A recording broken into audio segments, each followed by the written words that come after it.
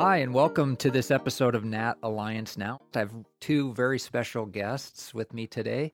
Jason Ernest, who's the president. And Jason, tell us about yourself. I'm president and CEO of Insurance Agents and Brokers. We'll tell you a little bit more about them in a little bit, but been there 17 years, That's hard to amazing. believe. Yeah. Yeah, 17 great years. Oh, it's great to have you here. Thank Just you. tell our listeners about yourself and your role at the association. I'm Jess McWilliams, Education Senior Director, and I've been there for 24 years. And yes, I did start when I was 12. Did you guys plan on getting in the insurance business? No, I didn't even know what insurance was, honestly. You couldn't spell insurance. I you still told me. can't spell insurance. Yeah, most days. yeah. No, I actually graduated college on a Monday. No, I got that wrong. Started my job on a Monday, turned 22 on Tuesday, and graduated college on Thursday. Had never had any experience in insurance. I was just looking for something different. This job had some travel involved, and I thought, oh, that's really cool. So have you been at the association since you graduated? I have. That's amazing. Good for you. Yep. Wow. Tell us a little bit more about the history of the association. Sure. I mean, it goes way back. I think it's well over 100 years old if you follow it. There's a great story.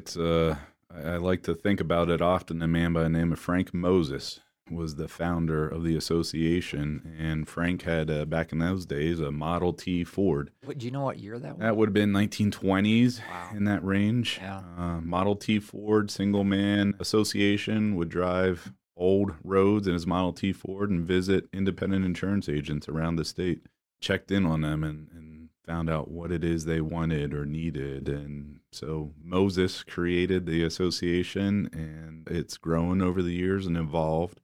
But as long as there's been independent agents, there's been an association there to help them and pull them together, and we continue with that mission. So we're proud of that. What would you both say is the mission of your association? Jess? I think I'd say it's just to support our independent agents, be the rest of the office they don't currently have, an extension of their staff. And what are some of the services that you feel are most important to your members that you offer? Well, I'll save the best one for last, but we are an independent insurance agency ourselves. We sell E&O insurance to our members. We understand what risks they have, and we protect them just as they protect their clients. Very important one is advocacy. Three-pronged: government affairs. So we lobby on behalf of our members, make sure they're protected. We often are playing defense to make sure that any burdensome laws or regulations don't come down, so we protect them in that regard. We're up on Capitol Hill in our three states often. Legal advocacy, we provide legal support, and then just general compliance. It's a heavily regulated industry. Right. They need help with that. So we come in and give them the tools and the tips and the tricks to stay regulated. So those are the big ones. And then, of course, why we're here today is education. It has been a pillar of IAMB. Of course, agents are required to have education there. The CE, right. CE, continuing education. But we think it goes beyond that, not do it because you have to. Do it because it makes you a better professional, gives you a leg up. So we take that very seriously at IAMB, that our education may not be the cheapest, but it is the best, and we commit to that. We are the best education provider in the state of Pennsylvania, Maryland, and Delaware we're at, and we treat it very seriously. Jason, you talk about the importance of education. Tell us why it's so important to your members, and how does it change their business? Yeah, good question. It's not every agent recognizes this. Again, sometimes it's a necessary evil to these agents. They're required to take it, but it's an important job what an independent insurance agent is doing. They are protecting the wealth resources of their clients, and that's a serious thing, and they should keep up on what's going on in the industry.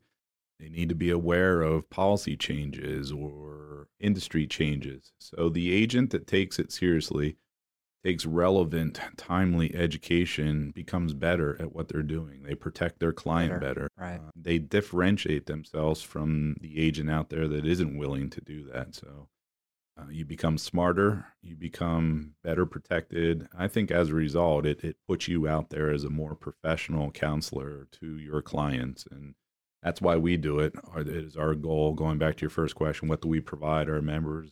It's make them better, and our education makes them better. And I think a huge differentiator for a well-educated agent as opposed to those that just take education Have because to, they have to. right? Yeah, They're committed. yeah. Yep, they're committed. You mentioned earlier that you often have agents come up to you and say, "Is the CIC worth it?" I mean, what's your answer to that? Yeah, I don't like that. They say, "Am I going to get more premium in the Am I agency going to make more because of, money? am I going to make more Right. money because I have a designation?" And that tells me an agency is not looking at it the right way. I think you can, not a guarantee, but that's not why you should take it. You're taking it to become better.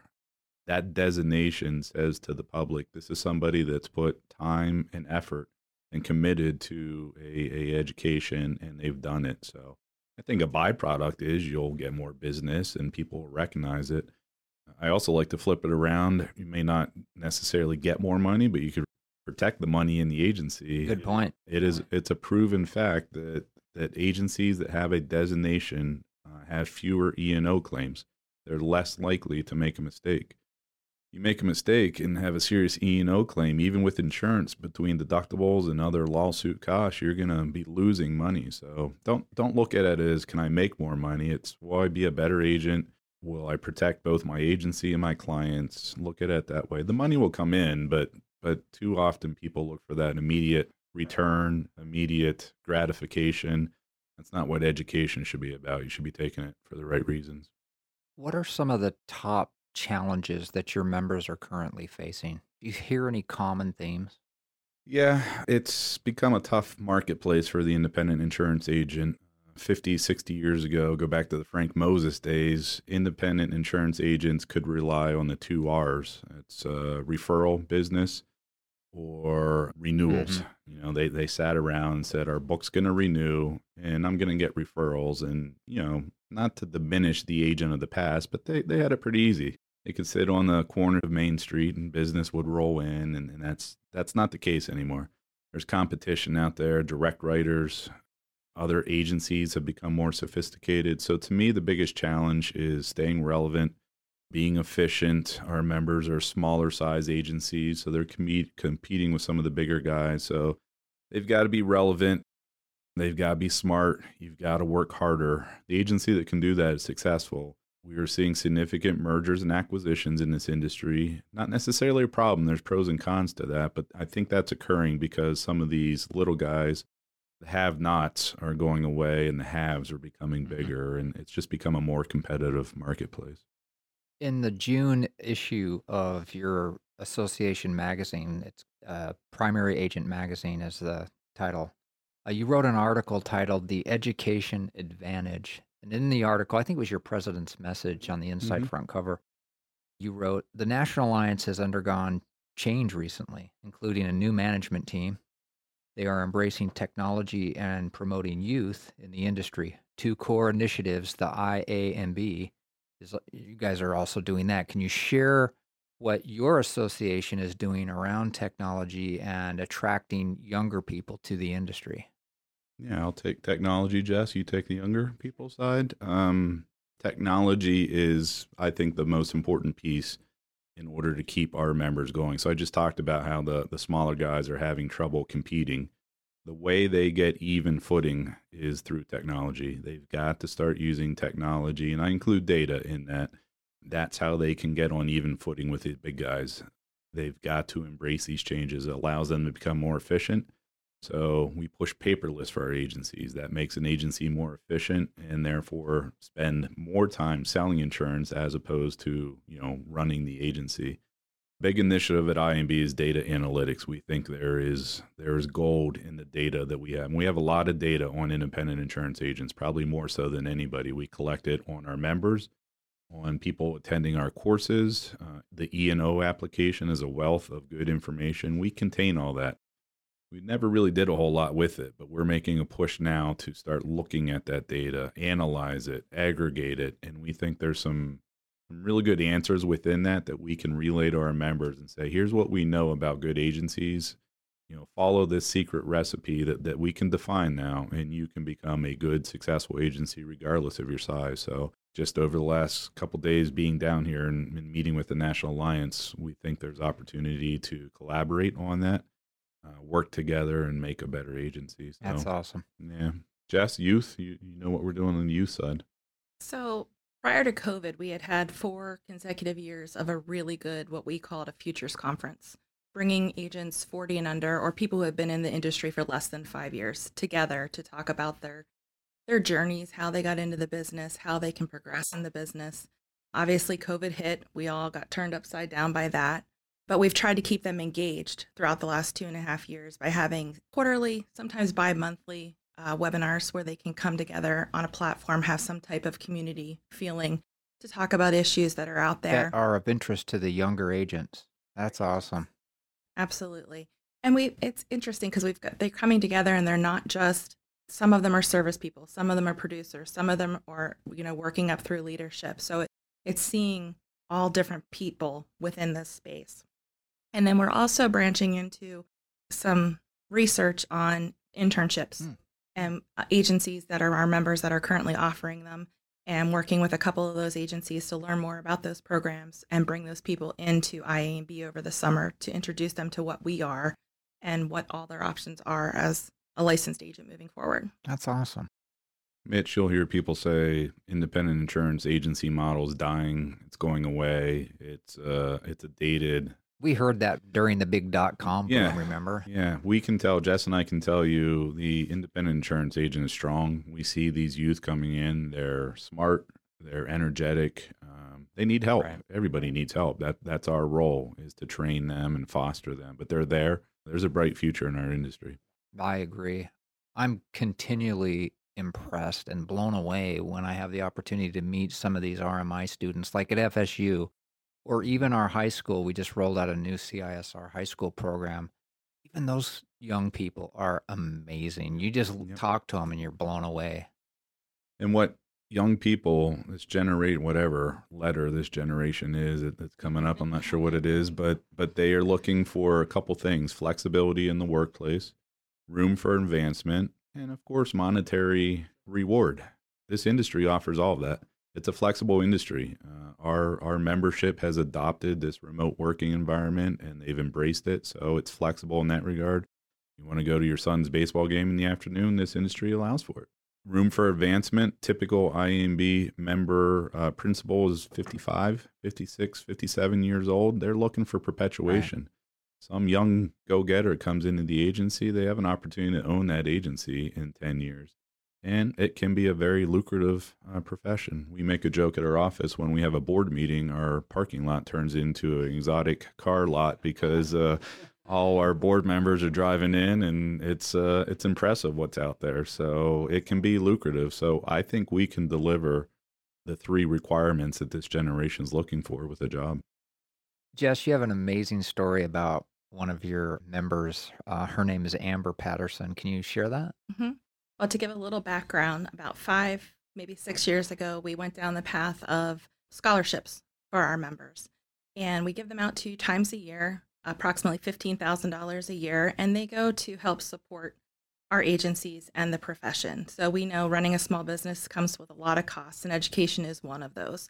So 2 of the scholarships that we offer a full CISR scholarship, so it's 5 segments of their choice.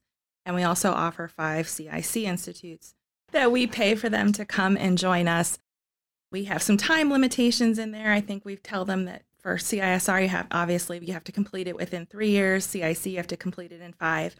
Amber was a great surprise, an exception to that. She completed all 5 on her first try within 5 months. That's amazing. So as a scholarship winner, it was exciting to see somebody be successful and follow through with their plan. Did she do it self-paced or No, online? She did all of them with live webinars. Obviously, okay. It was during the time of COVID, so we didn't have any live classrooms going on, but she passed everything on the first try.